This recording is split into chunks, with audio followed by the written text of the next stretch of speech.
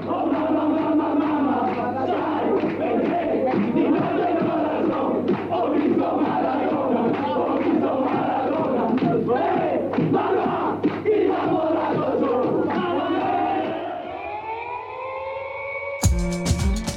you for tuning in to the Mint Podcast. It's great to have you with us. We are Sarah, David, and myself, Sean, focusing on Everton, culture, and a variation of football talking points, from quick insights to in-depth discussion topics.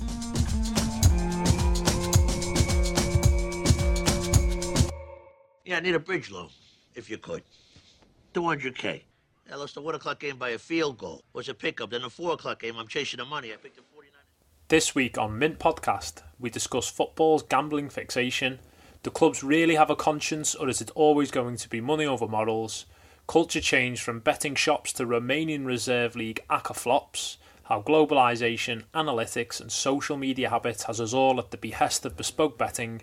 And what is next as we transition from fan to user, and should clubs take an active involvement in interrupting the industry? This is something that we have particularly felt that we wanted to do an episode on for quite a while now. And then comes September's announcement with Everton's betting partnership with Parimatch. We felt the need that this needed to be discussed really with it within a time frame for everybody to feel the impact of what we really believed with that connection with the club and the betting sponsorship. So shoot back a little bit, back into the 60s, and we're going to take you to where and explain to you how football and betting became connected. Yes, I've been looking a little bit back at the history of gambling in the UK, and a few things I've learned actually in the last couple of weeks have been really interesting. But the Betting and Gambling Act was passed in the UK in 1960, and in 1961 the very first casino opened, and by 68 the governing bodies behind that obviously thought they were missing a trick by not making more money. So they relaxed some of those regulations that had first been put in place. And by 68, we then saw betting shops, casinos, bingo halls. It sort of paved the way for, I suppose, the country that we see now. And it normalised gambling, and it brought it into the high street. And I find that really interesting that it's really not, in the frame of everything, it's not that long ago. But it just seems, from conversations I've had with family and friends over the last few weeks, getting into this subject, gambling is just, it's such a normal part of everyday life. And I didn't even think about it, in a sense. And I'm really interested to see what you both think about it now, from your perspectives. Yeah, it is a very interesting topic to look into, especially when you mentioned there, Sarah, about the high streets and stuff, because it is so from our lifetime, it's so sort of synonymous with everyday life, like you say, even from going to the game. It's part of the day. It's part of the culture, isn't it? It's so ingrained in the culture, and then as you get a bit older and you start to play for sort of open age teams, it's so within those sort of communities there as well, and you're putting on accumulators, you're putting on doubles, you're betting at every sort of opportunity over the weekend. And then with the fixtures spread right across the weekend, from sort of a young age for myself, it was I couldn't wait to put a few pound on that I had, and how that lures you straight into what can be quite disastrous if it's not done correctly or responsibly, as a young lad, because you're overwhelmed with sort of playing on computer games, and we'll get into esports and where betting's going in the future. But from such a young age, you've got all these different elements coming in, and Sky Sports analysis, and how that you think to yourself of as a sort of expert, and you can predict that, and little as you know, there's only going to be one winner in the end, and it's going to be the bookies. On the whole, you might win the odd bet, and how that sort of, it feels like entrapment in a way, and then just reinforcement into creating some sort of behaviour, kind of like same with alcohol and other things as well. And because it's so close to home, and that sort of partnership with a football club feels sort of very synonymous with like your club. Like you feel as though you're the expert, you go to the game every week, and feel as though you could make a little bit of money out of it on the side as well. Do you feel that because I feel that the change in relationship between what Sarah said there, moving it back in the last 50 years, there's been this like exponential growth within the last 25 years of football, that maybe the first 10 or 15 years kind of went under the radar, the introduction of it in different formats, casino, betting shop, bingo, lottery, all these ways of betting that could be misconstrued as entertainment when they first started. And now, like Sean said, football was the entertainment, and it's as if even when we've been growing up playing football, the entertainment of playing football is not enough. You've now got to bet on the entertainment and the outcome of the entertainment. It's like you're trying to short your own failures. So we've said previously that you can, if you're an Evertonian, you could bet on another team having first goal scorer just to soften the blow of potentially you might not win that game, and it gives you this like positive endorphin hit that something has happened, and so the game that maybe you haven't felt is entertaining enough for you, you've had your entertainment from it. Sean brings up a good point about as a young lad personally, putting a couple of quid on in the bookies before me going to play Saturday football was kind of like ritual. Like it was kind of ingrained into our club that we'd all go and do it together, and it felt at the time normal. Now looking back on it, I think to myself, that's not something I do now with my wages. I'm in a fortunate position where that's my mindset, but it's the historical element, isn't it, to the introduction and the integration of it over time, and it's become normalised opposed to very in-your-face Las Vegas type of betting. Just to jump in there and just to bring it back slightly to where Sarah was going with her initial comments about sort of like on the high street and how it's influenced in that respect as well. Obviously coming away from the UK, again, like I've said on previous parts, I won't keep banging that drum, but it does really highlight at home where there's if I can call it an issue, possibly, like coming from Ellesmere Port again, like a lot of different bookmakers in the town on the high street, and a lot of the businesses there are that, and what it's doing to those communities as well, where there might be a higher percentage compared to other places in the country with like unemployment and things like that, and people are wanting to go to the bookies, or it's something that they've got to try and get a lease or make a few bob, if I can call it that, just to get out of their certain social situation. And it's kind of like, until I came to Canada, there's certain areas, and I think it's only like North America is recently sort of looking to, well, the US this year sort of federally made it legal due to the fact that New Jersey won in the Supreme Court to allow sports gambling across different states, not just in like Nevada, let's say, where it was obviously decriminalized in certain parts, and obviously the impact in the US as well. That's going to be interesting to see. But to bring it back to Canada again in sort of comparisons at home, there are certain bookmakers about, but it doesn't feel as though they're on like every corner, or like there is casinos here as well, obviously dotted about in certain parts of Canada, but it's not like every high street where there's like a supermarket and stuff. You just don't see it.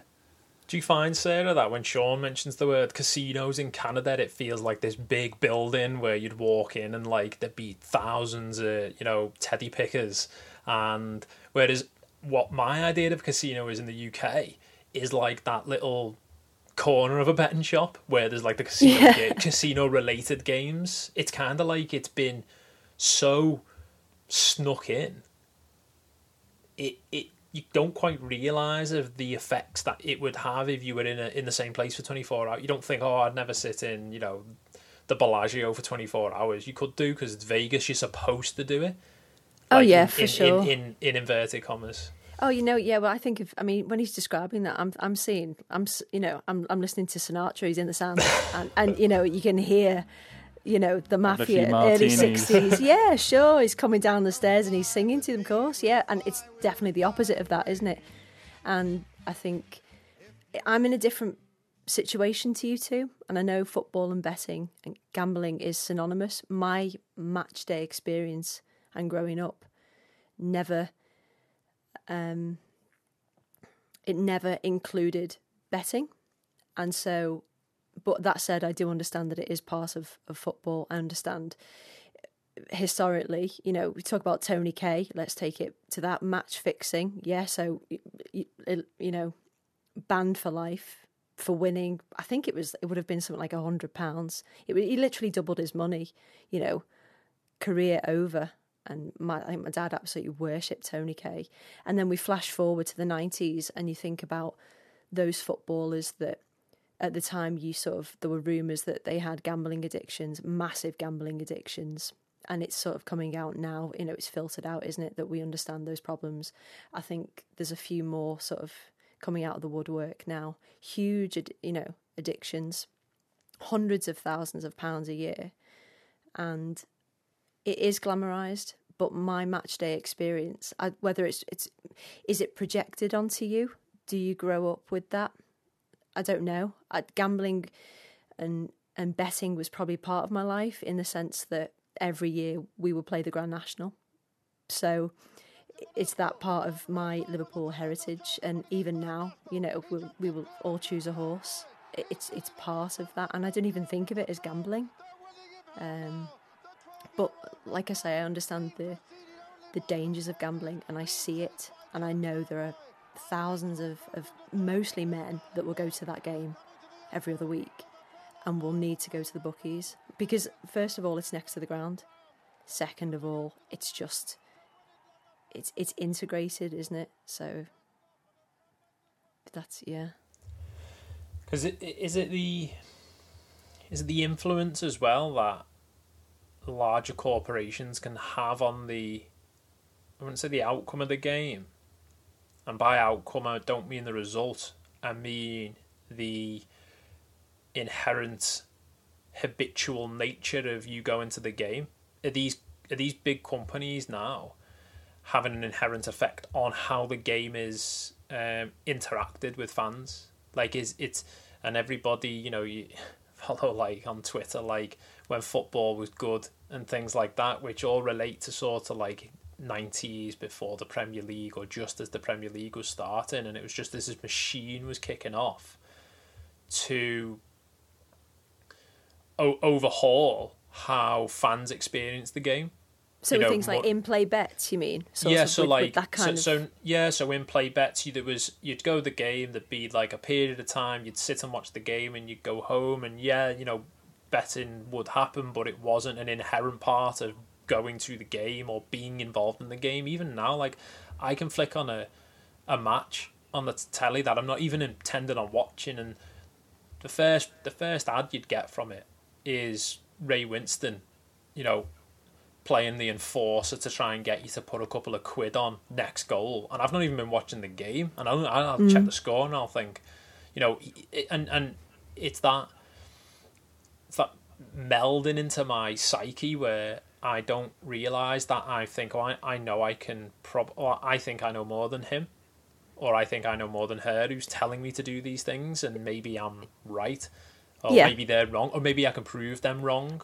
And statistics show that the chances of you winning are probably highly unlikely, aren't they? Yeah. I think it's like 1% of people that actually place bets win. I think it's 99% loss, isn't it, or something? So it's fascinating to think about, really. It's definitely, it's handed to us as though we have the opportunity we're buying into luxury, or buying into an escapism, aren't we? And it just so happens it's the people that have little or less. But who needs pushed luxury into and those who situations. desires luxury and who desires escapism? It's the worst off in society who Of course. desire those things, isn't it? If you're on, if you're on a footballer's wages, a week's worth of your wages could be perceived to you as the footballer as, oh, I'm just putting a flutter on, whereas for the lowest, and they'll do it for entertainment purposes, it feels like the most vulnerable in society are putting it on to elevate themselves out of their vulnerability. It feels like it's being used as a vehicle to take advantage of. Like, we know these people have an emotional attachment to their club, and is there any other experience that you have where you have an emotional attachment to it and you would bet on it? Like who would, that's the whole thing. Like, if you were to make an analytical decision over something, you have to take the emotion away from it. It doesn't make sense, does it? It doesn't make sense. It's the juxtaposition of the emotion plus the analytics of it. It doesn't meld. Very few other areas that you could even think of, you'd need emotion plus decision making. It would usually have to separate those two. And especially with gambling, it's a silent killer, isn't it? So with an alcoholic or somebody who is a drug addict, you can see that decline in physical. You can see it in them, the change. So is it even not? I mean, is it more dangerous in a sense because we're unaware of it? Yeah, that's an interesting point, what you say there, how visual it is, Sarah, with sort of the problems for, obviously, gamblers who are addicted. And I listened to another pod called Freakonomics, so I'll give them a shout out, talking about gambling and obviously the effects of that. And there was a university professor on there discussing about how in young students, I mean, Dave can vouch for that, how it became more accessible to us in uni, and you're getting not free bursaries, lucky, still in the mindset. You're getting this money, large amounts of money, like £1,000 or whatever you never had before, and you've obviously still got like a little part-time job, so you cost of living, so you got some excess cash for the first time. And how I think over 70% of first year sort of male students, I think, got into sort of online gambling, and how the lasting impacts of that was that it'd lead for them to go into using other drugs, starting to smoke, also starting to drink heavily, and also drive under the influence of alcohol, because of losing their money. Maybe they've got a car, so it's not necessarily victimless either. Someone potentially, because their gambling habit, and I know this could be said about a lot of different things, could go out there and obviously hurt themselves or someone else.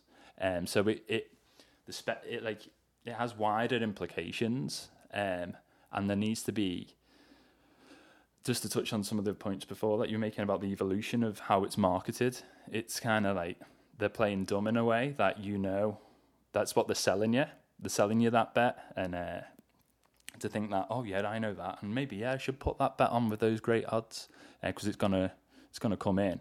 But there's a reason why the betting company's giving you great odds on a certain outcome, because it's statistically in the back end. I imagine there's a lot of analysis going on, and they're putting together those attractive offers to market them in a certain way to you, to play to your instincts. And it's probably where we're at in the point today, in comparison to where we were with Ray Winston saying, yeah, put a bet on. Like Paddy Power's making it fun, enjoyable. They're marketing specific bets to sort of, and this has been done for a long time in more general, like the top of the teams, but like even now each team has got a betting partner, and like those betting partnerships are marketing specific attractive bets to that fan base and making money. based on their behaviours, because they've obtained a lot of data of us as fans over the years to take advantage of what we could do next in relation to that partnership. But interesting what you said there, Sean, about well, at that point it becomes exploitation, doesn't it? Exploitation, that was exactly the word I was looking for. It's manipulation. I just isn't was it? not. Obviously, I'm just not intelligent to think about that word. That it was trying to come to my head, and I couldn't quite put my finger on it. But it's exploitation, isn't it? It's exploiting, and this is again going back to what we discussed. Is we're users. I'm more and more being felt like a user of this thing that I have an emotion for, which is so unhealthy. It is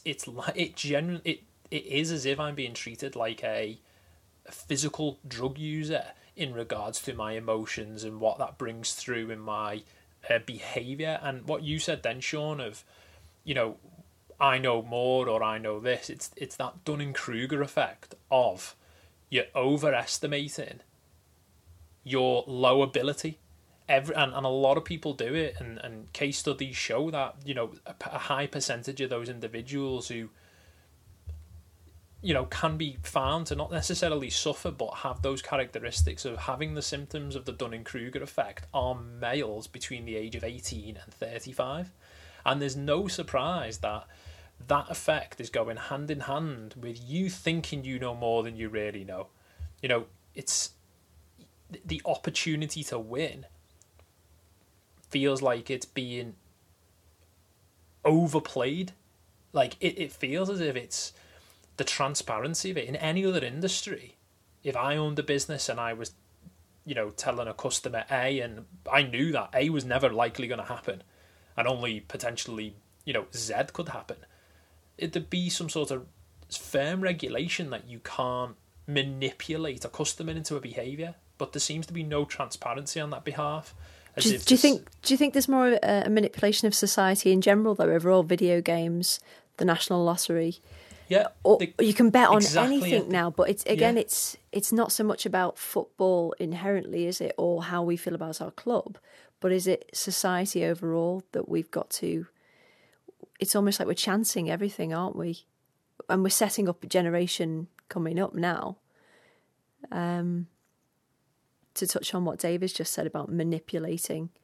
Yeah. And to kind of go on from that, from what you're saying, Sarah, where we're at today with sort of gambling in general, and where it looks as though and appears where the markets are growing is esports is a huge growing market, and it's particularly within the US as well. Now, obviously, as I touched on earlier, sort of decriminalising sports gambling federally, and obviously it's up to each state to kind of get on board and make sort of decisions and policies around regulations and things like that.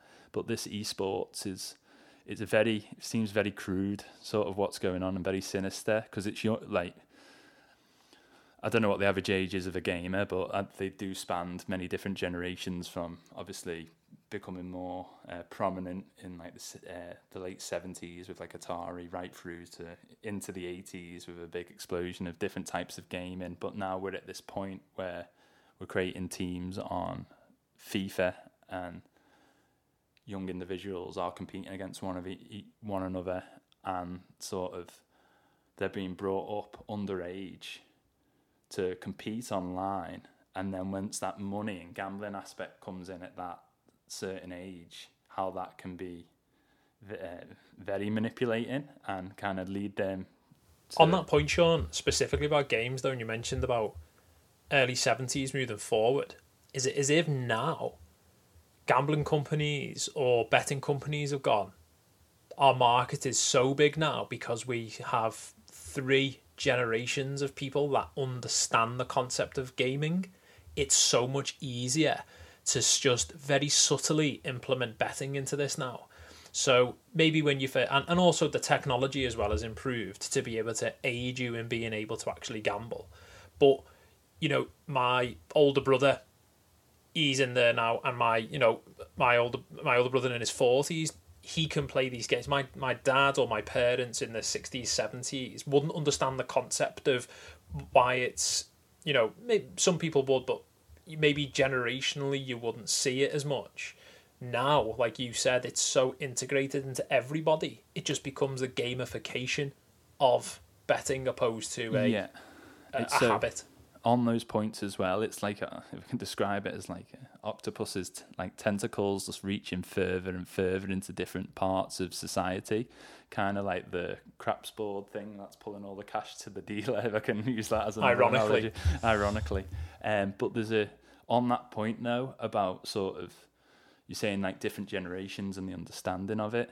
There's an argument. I found in relation to this, doing some research, a guy called Clayton Christensen is an author of a book called The Innovator's Dilemma.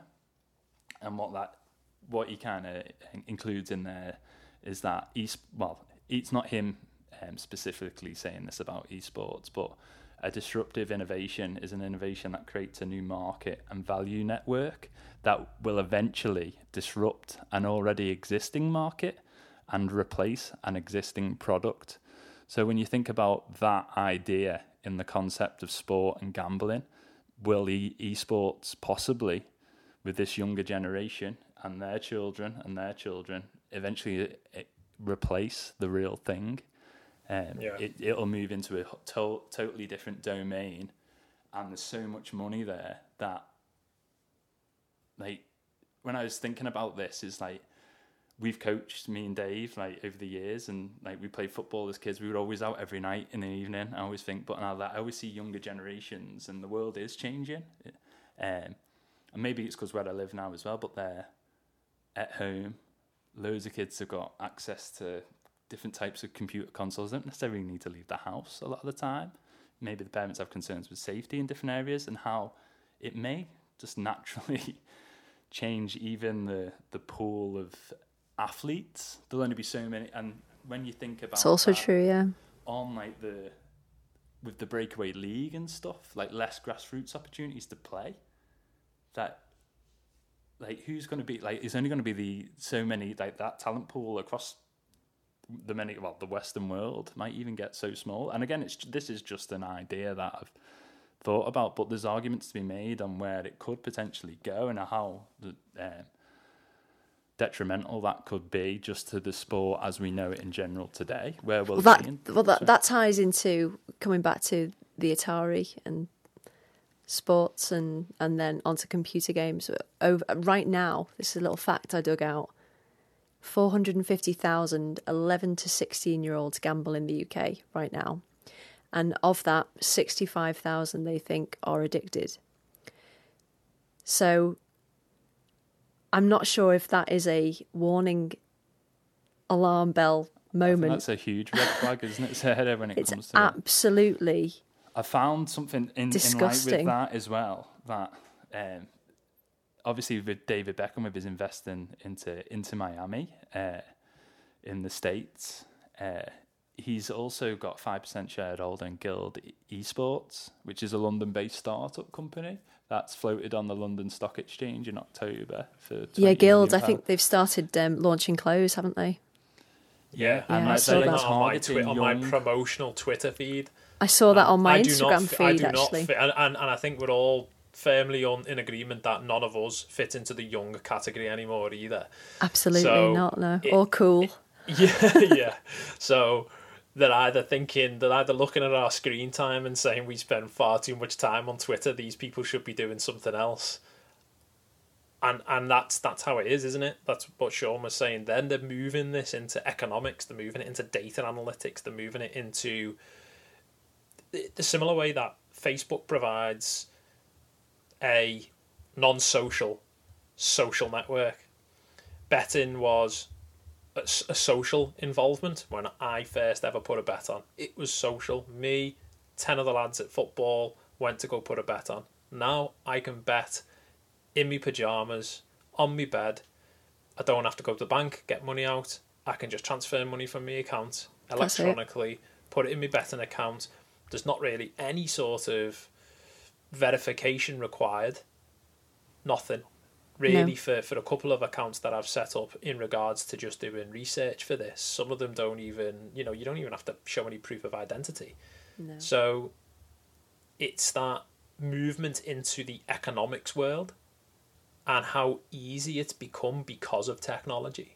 And if you're young and you're coming up, it normalises it. The more you see something, it becomes part of everyday life. You just become numb to it in a sense, don't you? It's just there. And kids between the age of 11 and 16, and like Sean said then, moving to esports, this type of environment, computers, technology is so just impressionable.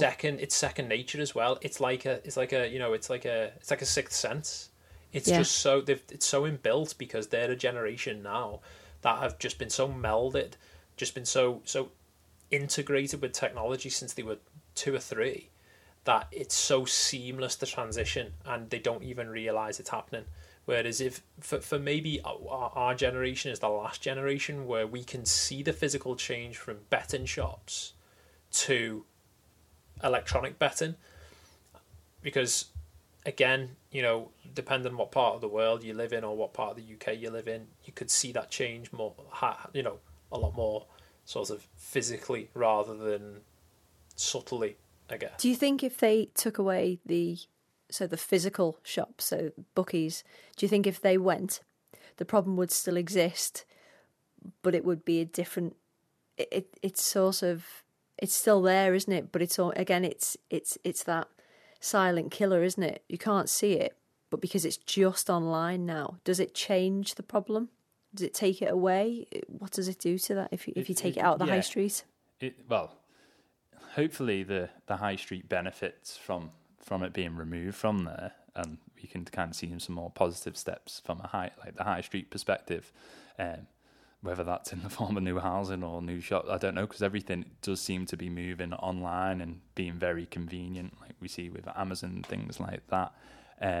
But just to touch on your point as well about the red flags, and Dave said no verification. There's a guy called Simo Dragicevic.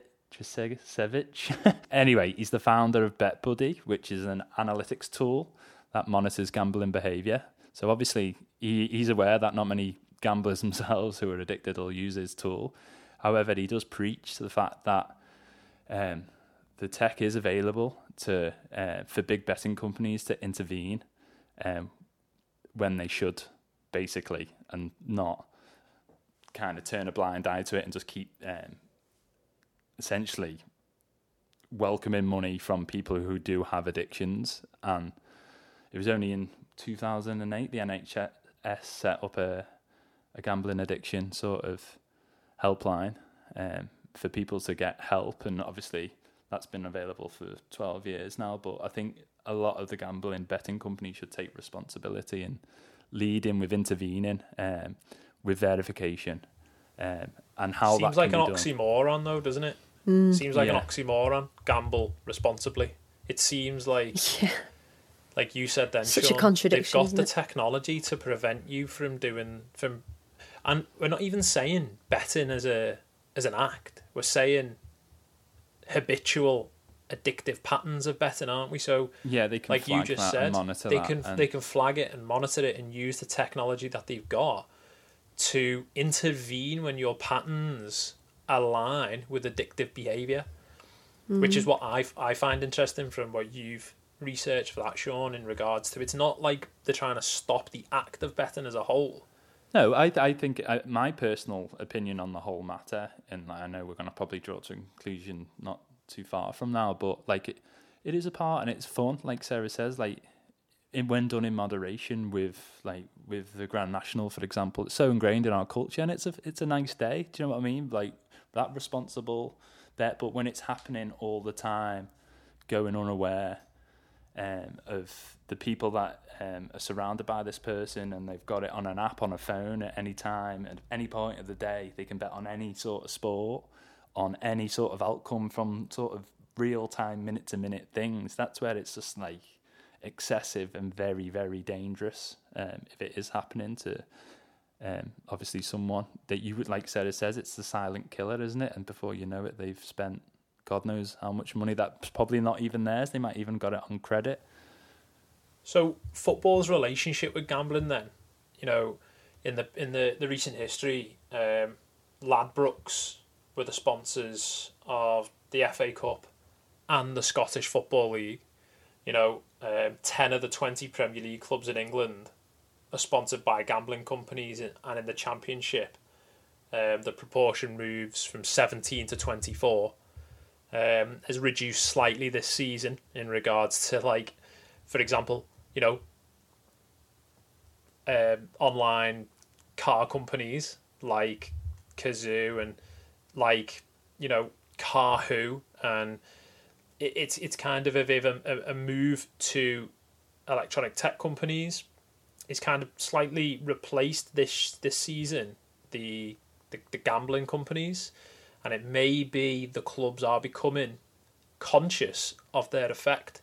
But then you look at Derby County and their 32 red, with Wayne Rooney being number 32, and it just they're not breaking any laws, they're just finding loopholes, and they're disengaging with the act of being responsible, and it's even to hoardings at the side of the pitch whilst the football's going on, with offers, with free bets. It's as if you sat in the cinema watching the film, and there's a bar at the bottom, as not before, not after, not during the break. If you used to go to Walton Picture House, or Woolton Picture House, you're posh. Yeah, but it's as if, as the film is physically happening, there's a bar at the bottom, giving you other alternative methods of entertainment if you are not as interested in the film as you thought you'd be, giving you the inability to have patience,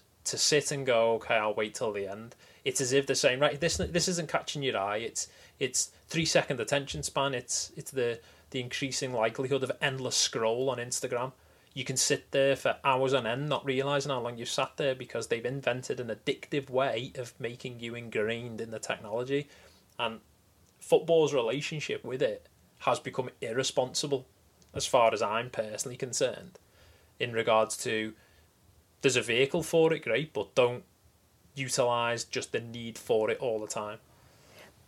I mean, if you think about it, bearing in mind, by the way, we used to go to the Showcase, so I don't know if I was more posh than you or not, but our big night out was the Showcase cinema. But when you walk in there, what do you see? You see hundreds and hundreds of pick and mix, which you're going to throw into your bag, and everything is geared to make you spend more. Definitely. It's to get you engaged. Than I was if you could afford pick and mix. We only ever got the light stuff. We only got the... Is that why you got no teeth? That's it, right? Yeah. I don't know what you mean. But everything is thrown down your throat, isn't it? To make you need it, you want it, and from a young age, it's the same thing. You put money into the slot machines, and they're nice and bright and shiny, and it's engaging. You think you're always going to beat the system, and you're never going to beat the system. It's built so that you never win. You might just get that slight little, glimmer. It's designed to keep you thinking you're going to beat the system. Of course it is, and there are more than enough of us that understand that. But what we're trying to, I think, accentuate is that we're trying there's people to that maybe don't, bring to light here, or maybe do, but they don't realise they're in it now. Yeah, and of course, once you get into that, you then get further into it because you need to win that money back, and then you think, well, I'll get it this time. And then it's to get out of a hole. It's not to elevate your life to a certain level of luxury. It is, I need to pay my rent. I need to pay my mortgage. I can't support family, friends, whatever it might be. And that's the difference, where it's criminally catastrophic for those people, and they're the people that we need to remember. And Everton haven't made the decision to come away from SportPesa because they're morally thinking of people. They've done it because they obviously realise now there's maybe a bit of a taboo about it. That's the only reason, and we've got to understand that too. I think, I was going to utilise an example for me of when I've put a bet on it is generally when I need money, and it's odd that I'm giving away money because I need money. It's like I'm being introduced to a Ponzi scheme. Like, you need to buy this to get it back greater. But the problem is you're not buying anything. And it can be over within the first 3 seconds because John Stead has just slotted, to let Blackburn go 1-0 up against Everton. And it's gone. That's it. It's gone. Your money's just gone there. But my need to elevate myself in terms financially was it worth the risk? But to the last point you made there, I disagree with you in terms of I don't think it was a moral decision. I think it was a business decision. I think Everton have made the business decision based around the fact that they didn't want it on the front of their shirts because of the backlash. So let's take it off the front of our shirts and let's sneak it through the back door with Parimatch. That's what I think has happened. Morally, I've probably given them too much credit from a business perspective. Yeah, but they haven't. Yeah, they've probably thought of it. It's all business at the end of the day. Well, yeah, exactly. There's been a moral background to the business decision, but I don't think it's been they've made the cutthroat decision. No, we're not having any betting sponsorship on the front of their shirt. If somebody walked through the door tomorrow in a couple of seasons' time and offered them an equivalent of a Tottenham or a Chelsea or a Man United kit sponsor, that was a betting company, I would be very surprised if Everton Football Club said no to that. I agree. Yeah, me too. So, in regards to moving on and we can finalise some solutions, what would we want to see? Let's use Everton as the vehicle. What would we like to see Everton or football doing to resolve the potential snowball effect that this has caused to people I know, people you know, some people we don't know but we know of. What solutions could we implement as a society to resolve this issue? I think in terms of moving away from sponsors, it's a great move. Whether they've done it morally, from a business acumen, however they've made that decision, it's okay as long as it happens. They have to build on that. I think I'd love to see clubs throughout the Premier League just banning all advertisements of gambling. To be honest, I don't think it will ever happen. Probably within the next 5 or 10 years, I don't see it happening. I think there's too much money made in it, and I think the gambling operators make too much money once payouts have been made. So you're talking 14 or 15 billion pounds a year. I can't see it happening overnight. Maybe the way they approach it as clubs and acknowledge that it can be detrimental to people's mental health and to support those people more, then they're in the right direction. It would have to be something that you two maybe bring to the table, because I can't. Yeah, in line with what Sarah's just said, for me, with obviously advertisements and things like that, obviously you don't want, like alcohol, not around shirt sponsorships and things like that to encourage it from within the club from a younger age, for example. But then I don't, like Sarah's just said then, I don't think it's not gonna go away from the sport in general. But it's what money is being made by the clubs, and what are they doing with that money to support obviously the vulnerable within their clubs? It's a start, isn't it? With maybe certain addicts that are right on the doorstep, because I'm sure there's every single club probably has fans that are addicted to gambling, and it's sort of, what are you doing with that money to reinvest, and can you be a platform to preach change with sort of behaviours and those sort of analytical tools and bring them in? What do you both think about a sort of percentage? So say Parimatch, if you utilise Parimatch's platform to bet on an Everton game, because generally if you're going to bet on an Everton game, it's going to be using the vehicle of their betting partner. If it's the first time you're using Parimatch, what if Everton were to match your bet to give to a charitable organisation to prevent addiction within that. So what they're saying is we'll kind of like if you give a £1, we'll match it. If you bet £1, Everton will consciously give £1 or give charitable donation to, a gambling awareness or gambling addiction charity. Is that something you could see, or business wise? Do you think it wouldn't be profitable, which would mean that they wouldn't do it? Do you think there's not enough conscience? I don't think you're going to stop people betting on games in any club. I don't think you are that's what I mean. people. Solutions like you've just said there. I don't know if Everton can match that and provide support to their fan base as first and foremost, and then hopefully that can spread wider into the community with their. I think it's an acknowledgement as well, isn't it? It acknowledges the issue. I don't think they would be able to get away with the excuse of it's not making a profit, therefore we do not want to be involved with it. I think it would have to be, again, one of those, higher level situations where they make that decision from a conscious, Was it actions over words, opposed to these hashtags one week a month by a football club? Or one week a year for, Gambling Awareness Week, and then they go back to being sponsored by their by their kit sponsor. They put in their ad hoardings out, and what they're doing is it's kind of like they are the milking the fact that the fan who has an emotional attachment to the club can then go, well, my club care more about it than most other clubs because they did this, whereas it needs to be a permanent fixture.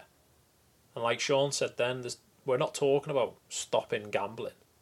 We're talking about management of the processes in place to stop, inhibition, to stop the release of inhibitions. And, while we still have chairmen and owners of football clubs in this country that own betting companies that have made hundreds of millions of pounds, that the glamour isn't going to go away. It's sort of an integral part of football, of the game, isn't it? Somebody like Matthew Benham, I agree. Brentford owner, made his fortune from what's in theory Moneyball analytics. It's educated gambling, and the average person will probably think, well, I can be a Matthew Benham. I think it's a realization of your ability, isn't it? No, of course, it's like Tony Bloom as well, but they also put £1 million on to win 2 million. People forget that as well. And I'll include myself in this. I am not a Matthew Benham. We are not Matthew Benhams. Most people are not Matthew Benhams. They're not economists. They're not mathematicians. They don't understand the intricacies of what's expected of them to win the money. Yeah, it's just education on that front as well, isn't it? Like you say. I think as long as we still have online football betting strategies and gambling systems that you can learn from. I mean, there are people on YouTube that they do this for a living and they teach you how to bet. I think as long as that's part of gambling in this country, I can't see us changing. I think it will have to be an institutional change from the clubs, and all of the clubs like you've touched on before, David, where it's everyone all at once, not just one club making a conscious decision. It's as if it's a targeted sort of initiative, isn't it? So it's as if like every club seems to have undergone an understanding that, okay, we'll target all of our fans to make money off them, opposed to going the other way and saying, right, we'll target all of our fans to make them healthy and make them understand the risk involved. And if they understand the risk and they're willing to use that, that's fine. It's like a gambling lobotomy. If this podcast has made you aware about potential gambling addiction you've got, or maybe a friend or someone who's close to you, you can visit gamcare.org.uk. There's a lot of information on there for getting support and learning about the wider implications and the pressures on families and even losing your job. Draw the line in the sand now, which is what we've hoped to do for you with this pod. And thanks for listening. Ciao. Thank you for listening to this episode of Mint Podcast. Remember to subscribe to keep up to date on new episode releases. You can like, comment, share and follow us on all social media platforms via searching @MintisCulture. You can also buy our Mint citywide Trinity poster campaigns featuring the likes of James Rodriguez, Richarlison, Big Dunk, Ancelotti, Andre Kanchelskis and Neville Southall at www.mintisculture.com/shop.